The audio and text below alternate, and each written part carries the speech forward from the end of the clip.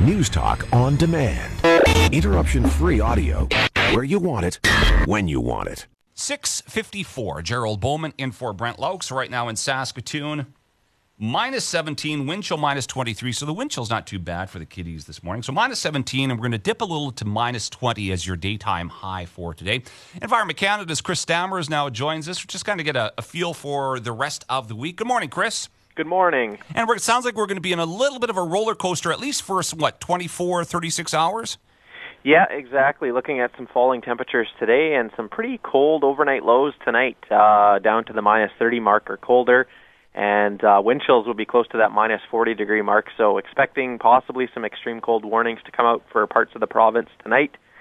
But a pretty significant warm-up will start through the day. Tuesday will be up into the minus single digits and all the way up to minus 2 by Wednesday morning. So when we do have that big change, as you mentioned, minus 30 overnight, then a high minus 7 for tomorrow, does that mean that wind may be up there, bringing that warm air in?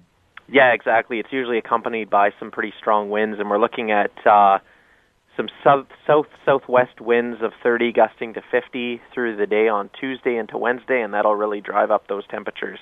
Yeah, minus 1, minus 2-ish for Wednesday, minus 8 for Thursday, Friday, minus 6. But for precipitation, for snowfall amounts, anything in the forecast for Saskatoon in the immediate future?